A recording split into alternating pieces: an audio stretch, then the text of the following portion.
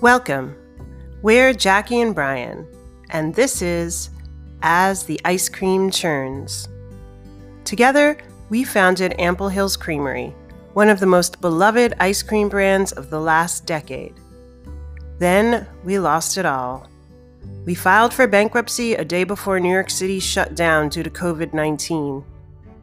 Now, someone else owns Ample Hills, and we're out of work. But we're ready to start over.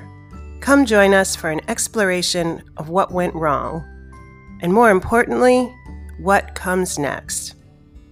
Our guide's our close friend Debbie Rosen. She created the cracked cookies in our hit flavor, salted cracked caramel.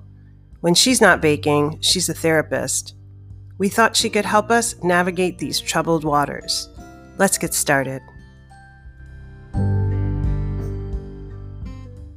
Hi there. Hey. Hey, Debs. Last week we left off with you telling us you filed for bankruptcy. A lot of people don't understand, including myself, what it actually means. Can you explain it? I wish I couldn't. I wish I didn't know what bankruptcy means. Unfortunately, we've learned so much about the bankruptcy process. Yeah, I think that when most people hear the word bankruptcy, they assume what that means is the company's going out of business, right? I mean, I think in a lay people's terms out there, it's certainly sort of my impression of what it meant when I first started hearing this B word, which seemed like a dirty word, was you were going out of business. Right. That, in effect, is actually not the case with most bankruptcy in the United States. And in fact, we filed on March 15th, 2020, Chapter 11 bankruptcy. Chapter 11, and there's all these different chapters to bankruptcy, but Chapter 11 is designed specifically around the concept of companies going in and then emerging from bankruptcy. And the reason that they do that is to basically shed the debt, this sort of debilitating debt that is crushing the company, and giving them a chance to start over as a much, much leaner operation and move forward. And so the idea is that in Chapter 11, you actually are continuing to operate while you seek a buyer for the assets of the company, for the company itself. Chapter 7 bankruptcy is what more people probably think of when they hear the word bankruptcy. That's a total liquidation, lights out. The second that you file, everybody's fired, the business doors are closed, and it's game over. So obviously we were heading into bankruptcy still very optimistic, honestly, because we believed that we had a brand that had a lot of value and that had a lot going for it still, and that in bankruptcy, if we could shed this overwhelming debt, this $3.5 million of debt that we owed to the bank, that we could come out the other side and be a healthier company. I mean, obviously, the huge negative part of that is when you go into that Chapter 11, all of the current investors that own equity in the company are wiped out on a dime at that moment, including Jackie and I. I know you're in survival mode at that point, but how does that feel for that to happen? That really, it felt like the end, you know? I mean, as much as it was, not necessarily the end because it was Chapter 11 and it wasn't Chapter 7, it definitely felt very hard to swallow, knowing that, friends and family and, people who, invested a lot of money into our business were no longer going to, be a part of it anymore. And we were, it was hard. And they'd lost a lot of money. Yeah. And they lost a lot of money investing and believing in the dream and the vision that we had sold them.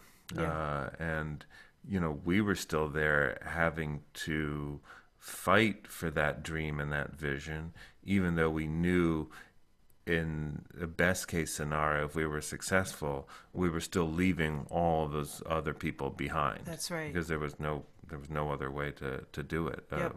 Just by law at that point.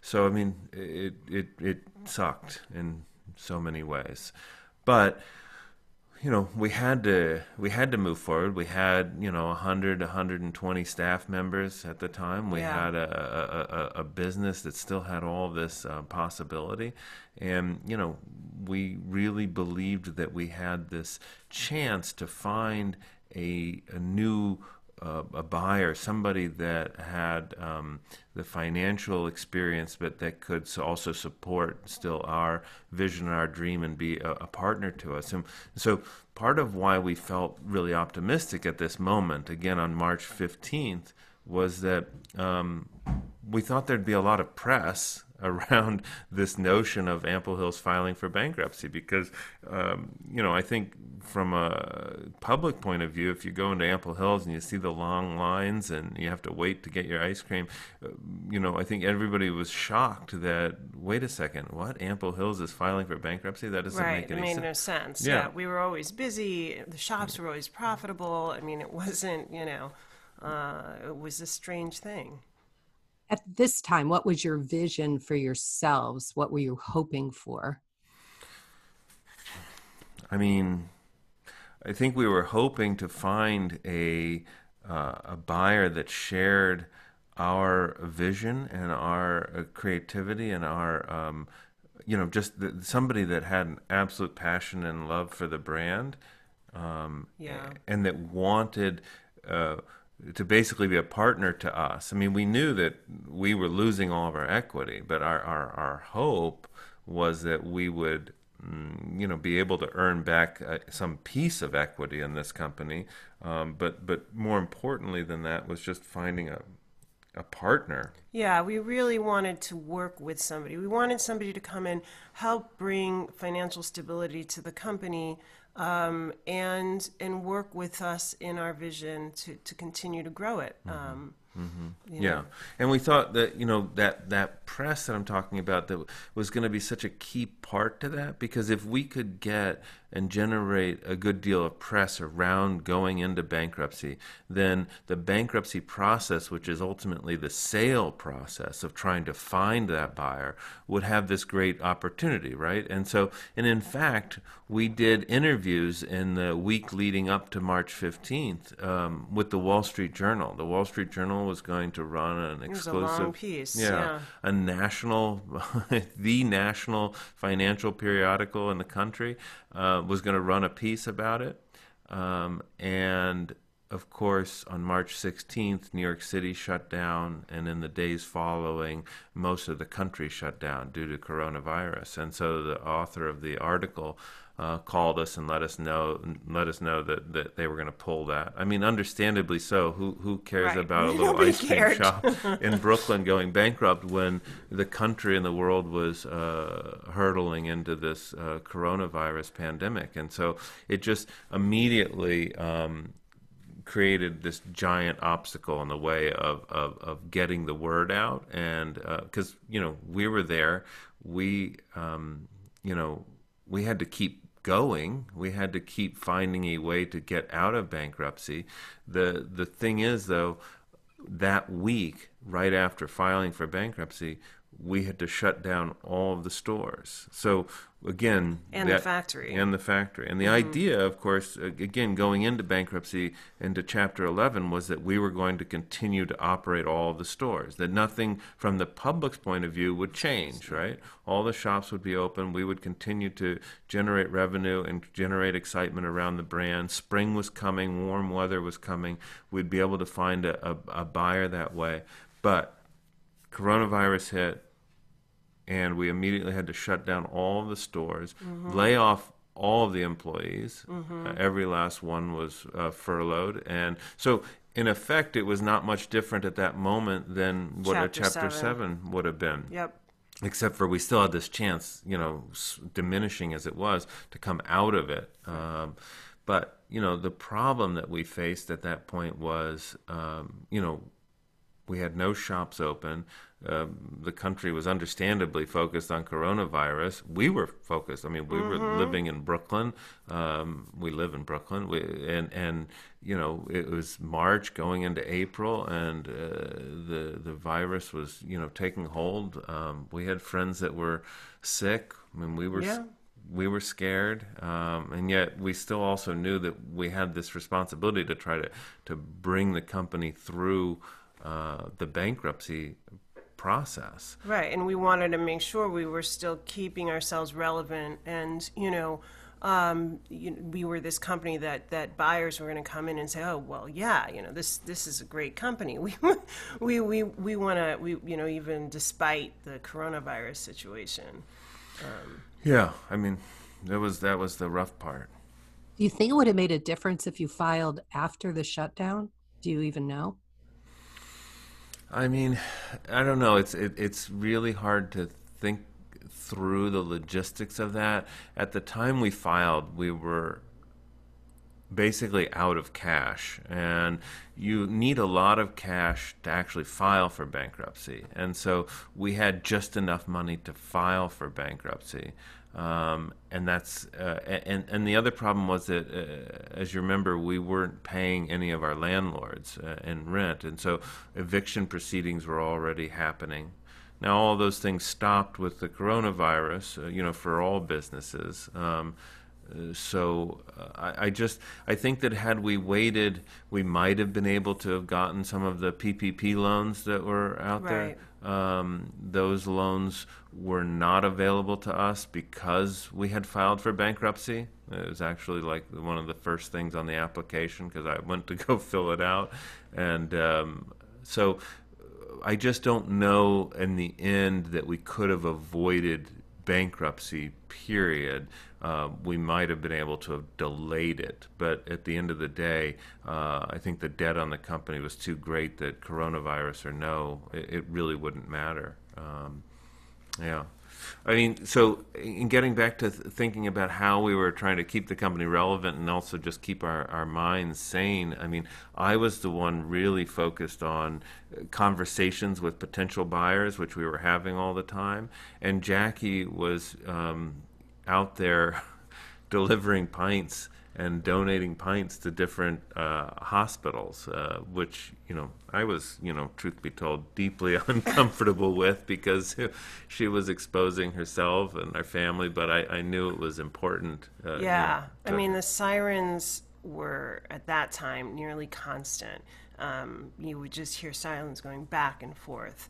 And it was just overwhelming to turn on the news and see what was going on and see how taxed the healthcare system was and how many people were sick and how overwhelmed the hospitals were. And it just was bringing me anxiety, honestly, just being at home all the time. I wanted to do something. And so, you know, somebody had reached out from Mount Sinai and said, we would love a donation. And I was like, yes. So I ran to, you know, the Red Hook factory freezer and I loaded up the car and I started just donating. And it was from that hospital, I reached out to Brooklyn Hospital because I knew that, you know, those were where the sirens I kept hearing were going. And the only small thing we could do is just, you know, go into the freezer, load up the, you know, car with pints, go to, you know, the hospitals and deliver. And it's just, I had so many conversations with nurses and doctors and security guards and just about, you know, how intense, you know, things were. I mean, they were intense. There were tents set up outside. And the one little thing I could do is bring a little joy with ice cream. So you had a stockpile of pints. How many did you have to So deliver? because we now knew that we were going to probably not open the shops for some time, we had a whole bunch of pints that were going to expire in, you know, what was it, like June, July, June or yeah. July, right? So we knew we wouldn't even be able to sell that many. So I had enough that I could, you know, bring those to people. And crazily, I ended up donating, I think it was almost 9,000 pints Wow. of ice Yeah. cream. But each carload was maybe only about 500 or It was 600. I think you could fit in the car. 500 or 600. Yeah. I mean, I would occasionally get a furloughed employee to come and help me in the freezer. Brian also got anxious because it was just me most of the time, alone in the freezer in Red Hook. Yeah. And If you slip and fall in the freezer, it's like a tree falling in the forest. Nobody's going to hear you.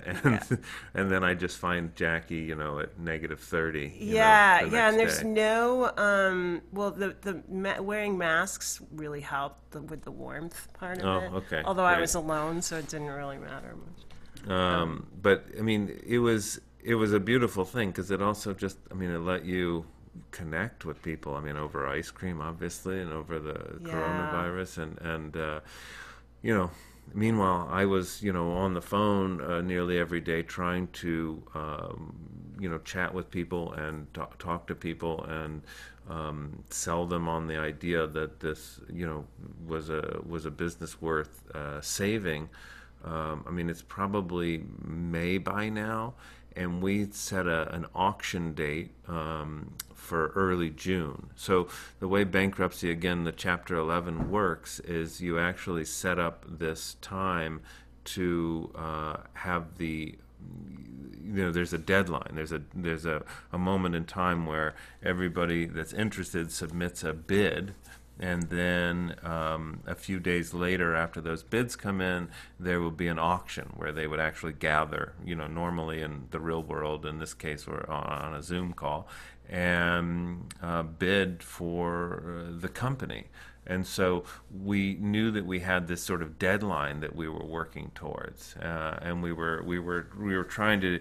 I was trying to do that, and Jackie was trying to drum up, excitement for the brand, and we were also making We were making the quarantine flavors. Remember that? Flavors, yes. We were in between hospital visits and interviews with prospective buyers. We just needed some lightness, and so we getting back to like what we love to do most, which is to be creative and make ice cream. And so we were doing that in the kitchen, and we did a series of 9 different quarantine flavors where we do live That's right. Instagram sessions with Debbie, the best one, I think you would have loved this. I mean, I really don't, actually. But it was Tootsie Roll ice cream. Okay. So we actually melted Tootsie Rolls, and then we added Yoo-Hoo to the ice cream base. It was the trashiest flavor ever. It was so good. Well, the mix-in was the best. It was like a Cookie Crisp. It was Cookie Crisp instead of a Rice Krispie treat. It was like a Cookie Crisp treat with marshmallows. Yeah. So it was marshmallow Cookie Crisp. And we called it... I'm going to digress for a second, but can you tell me how you come up with your flavors? Oh, man. Well, so that flavor Brian had actually come up with many, many years ago. Not the Cookie Crisp mix-in. That was an added craziness. Yeah. You had always wanted to do a Tootsie Roll. Yeah, you did it. Absolutely. I mean, it's just it's all about going back to childhood. I mean, the flavors we made at Ample Hills and that we continue to make were always aimed at kids and kids at heart. And so, I mean, we weren't thinking of fancy, savory kind of creations. The way that we come up with flavors is to walk down the cereal aisle at the grocery store, or the candy aisle at the grocery store, or the cookie aisle at the grocery store. And it's basically looking at all the other sweets and treats and desserts and thinking, how could this be an ice cream flavor? I mean, ice cream is like... It's like soup. You can literally do anything and throw anything into a soup or into an ice cream flavor. And so, honestly, it's always been about that kind of effort to go younger and younger in the design of the flavors. I think that might be the youngest flavor, though, the Tootsie Monster. That was definitely Tootsie Rolls and Yoo-Hoo, for sure. And one that we couldn't make at scale because you just can't melt enough Tootsie Rolls to make it for a shop. But we made these quarantine flavors, and we would do, every week we were doing a live Instagram feed and trying to, again, stay relevant and keep our own creative juices going, making ice cream. and talking to potential buyers. The problem was that it was really hard to convince people that this brand was a going concern because we weren't open, right? And the thing is, people were having a hard time seeing past coronavirus. I mean, we're now here talking in August of 2020, and we're still looking at a fall that's potentially going to be filled with coronavirus. It's hard to see past the coronavirus to when this business that you might be interested in buying could be a revenue generator for you and really return that money. And so we knew we needed to get back out there and sell again to try to help show that happening. And so in May, it was just about in May, Yep. Memorial Day weekend, I believe, Yeah. or maybe even the weekend before that, that. yeah. It was a couple weekends. just the before that. weekends. We started opening, and it was just Brian, myself, and our two kids, Nona and Kaleo, and who were incredibly helpful. Yeah. We would open up a shop, and at first we just sold pints and half pints outside, and people were just so happy that we were back open, even for 4 hours Saturday and Sunday, or I think it was just Sundays we were doing it. Yeah, and we did it every weekend for 3 or 4 weekends, and it was we did it at the Gowanus shop, Yep. we did it at the Vanderbilt shop, Yeah. and it was I mean, the lines were long, and it was really reassuring, and we ended up selling as much ice cream in 4 or 5 hours as we did on a regular Saturday in May at our Vanderbilt shop being open for 10 hours. Of course, the reason is that people were stockpiling pints. Yeah. They hadn't had Ample Hills in a couple of months, and they came and they bought 4 pints, 6 pints. Some people bought 8 to 10 pints, and so they were buying a lot of ice cream. And Yeah, I mean, they were just so happy that we were, most of the community was shut down. I mean, everything was. And here, we knew, and it was hard to be closed during that time. Obviously, we couldn't be open, and there was no way that, we could. But it was just one of those added things that, so many disappointments and so much sadness during that time that, like, Ample Hills was open. It was just the best thing. People would come up and say, "Oh my God, I'm so happy you're open, and thank you also for donating to all the healthcare workers," because they'd seen that we'd been doing that, and they wanted to come out and support us, and we heard you're in bankruptcy, but don't worry, you're going to make through it. It was just a really positive, wonderful, community, feeling at that time, even though it was still pretty scary, and we didn't know how things were going to end up. Yeah. And so we did that for a few weeks, and we shared that with all the potential buyers, and we were, still somewhat optimistic at that point. These potential buyers, are all of them going to run Ample Hills as is, or do they have the option of not doing that? Well, for sure. I mean, anybody could have bought the company and just closed the company down. I mean, I suppose if somebody wanted to buy the company and shut it down because they were concerned as it being a competitor, or if another rival ice cream company wanted to buy it and then turn all of the shops into Baskin-Robbins or Haagen-Dazs or, Ben & Jerry's, I suppose that would have been possible. Certainly those were possible outcomes. I think that because Ample Hills was not a giant concern, it was still a relatively small business, with sales of $10 or $11 million, and still relatively local to the Northeast, and one that was really a brand that people had this passion for. We were pretty optimistic that, and the vast majority of the people that we were talking to about buying the company were just fans and wanted to save it and be able to, we even had one celebrity chef that was, there at the very end that we were really pulling for, that couldn't get across the finish line. But, he was just a big fan and wanted to find a way to help continue it on. Unfortunately, by the time the actual bidding process ended, there was no auction, because in order for there to be an auction, you need to have more than one bid. And unfortunately, there was only one single bid. After all of that, 3 months of the bankruptcy process, dozens and dozens of conversations and interviews, there was one single bid for $1 million from a company out of Oregon, a machine parts company that put in the offer. And, that was tough. Do you think that was due to the coronavirus, or were there other factors involved? Yeah, I think 110%. The only reason that we ended up in this position was the coronavirus. Obviously, we take complete responsibility for the mistakes that we made that got us into the bankruptcy. I mean, who else was running the company? I mean, it was us. So obviously we spent too much on a factory. We built out too big a factory. We made those mistakes that led to filing for bankruptcy.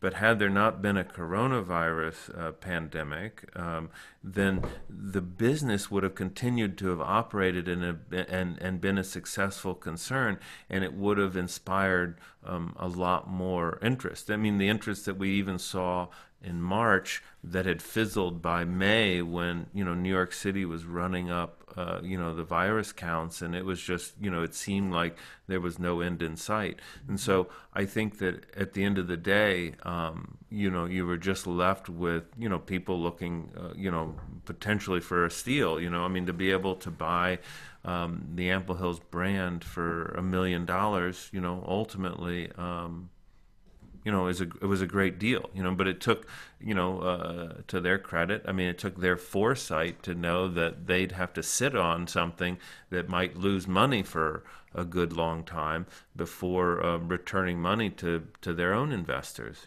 But, getting it for $1 million seemed like a risk worth taking. And I think that, even though, we had our doubts when we heard that, it was $1 million offer and, and there was, it was a machine parts company, we tried to keep an open mind. I mean, we really did. But the first time we spoke to the new owner, that was a tough call because we were excited to talk to him. We started the call by saying, congratulations, and it was clear from immediately that they just didn't really want us around. No, I mean, they didn't want us. There's a sense that and I get it to some extent. This idea that a new buyer comes in, it's easier to not have the founders around, right? I mean, the founders have big egos. They've got vision and dreams. They've got their opinions about everything, and I just think they thought,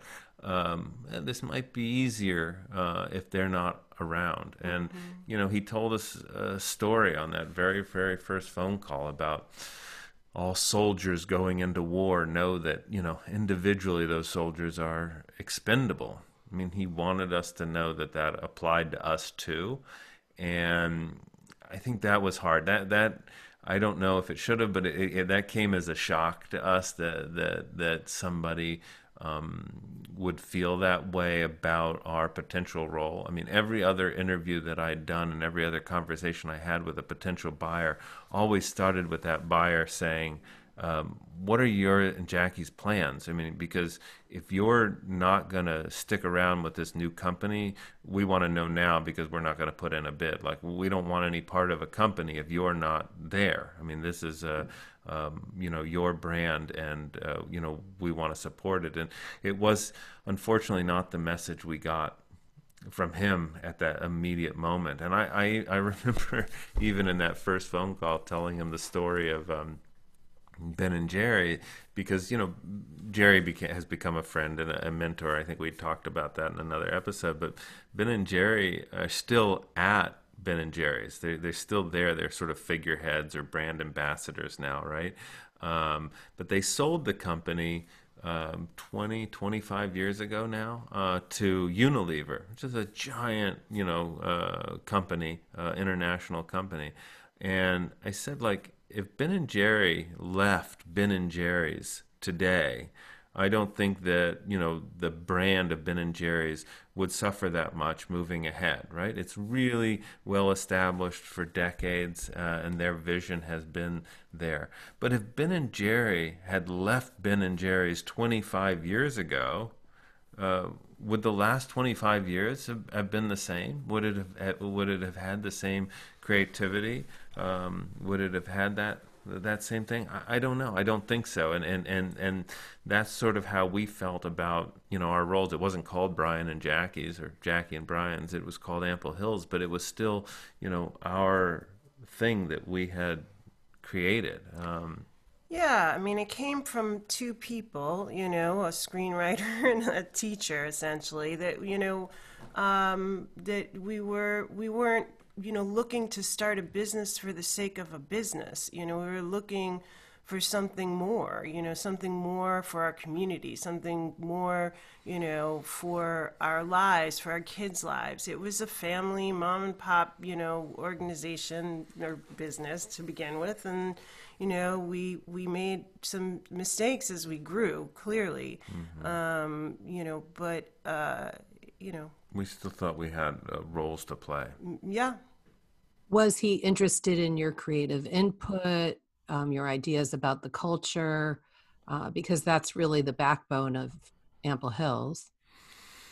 I mean, I think he gave some lip service to that. I don't think at the end of the day that he felt very strongly about that. Otherwise, I don't think he would have felt that we were expendable. Right.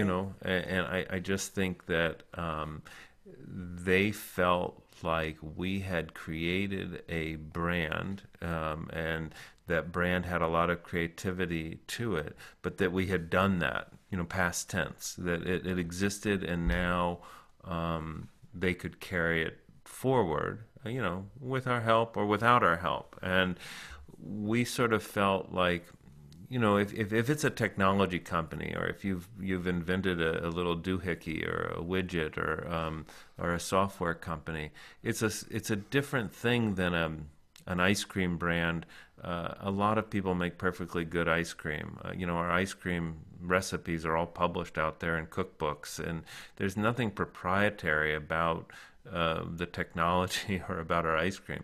It's the very definition of a brand, and the idea of storytelling and creativity that goes into it. So to us, it was a living, breathing thing that continued to, that you would think that you would want to continue to have to us around. And I remember you writing these long emails Oh to God, him. it was so torturous. I mean, really, I wrote all these long, very impassioned emails about, what the brand meant to us, what, trying to explain to him how we felt about it, the To defend our culture, worth. defending our worth. And honestly, as a woman, to defend my worth to this man that just, kind of was coming in there and taking away, like, really a part of my family. I mean, honestly, that's the way it felt. I know that's not, it's business ultimately, but for me, it was very, very personal. And I just, it was just intense. It was too much. I couldn't do it anymore. And, as much as I wanted to continue on with Ample Hills, as much as the vision is still there, it's still there. It's like, it hasn't gone away. In the heart and the feelings around all of it. It was too painful. It was just, I couldn't take being devalued, like literally every single time I would interact with this person, and write an email and get another email back. It was terrible. I didn't want to do it. I'm like, I'm too old for this. I can't do it. Now knowing, now having gone through this process, do you feel that you were naive about what the outcome would be? Yes. Yeah, I I Yes. think that would be a fair assessment.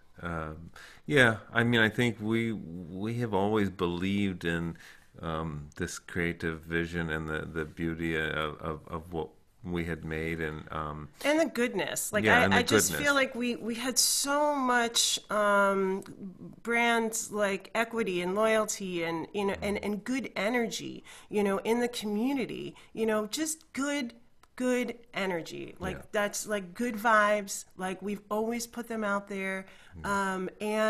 And I've always believed in that yeah, karma, that good vibe energy that was going to come yeah. around. And yes, that's completely naive. I Yeah, mean, yeah, it is, and the thing is when you're in bankruptcy, all bets are off. I mean, you lose all control of any potential outcome. So I think it's like the Serenity Prayer. I mean, what can you control and what you can't control, and we were attempting to control the uncontrollable. I mean, we were doing everything we could to set ourselves up for success, and I think we did what we had to do in all the different ways, but we ultimately couldn't control it.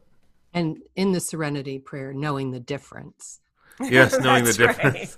Yeah, sometimes that's the hard part of the Serenity part. Damn it. Yeah, yeah, yeah. But after, it was about a 2 or 3 week process of negotiating with the new buyer, and ultimately after arguing for our worth, there were job offers that came around. I think it's important to note we didn't just not get those, but it's just the process was so debilitating and frustrating that it was just hard to accept the idea of going to work every day, knowing that we would be batting heads. If the process to get there was so difficult, the process to continue on, I think, would have been even more difficult.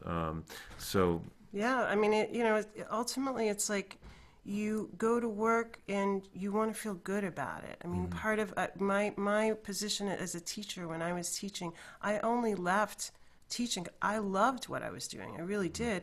Was to be a part of Ample Hills full time, to be, to focus on it, and to feel like we were going to go into this new partnership, which wasn't really a partnership at all. With somebody who didn't really want us around. Was a very hard decision because we've got kids and we live in Brooklyn and we love Brooklyn, and New York City is my home, and I'm and now I'm kind of saying, okay, well, this company, people don't even live in New York that are running it, are are going to take over, and and I'm not going to be able to be a part of it. We're not. This isn't ours. yeah. So we left. I mean, we made that decision.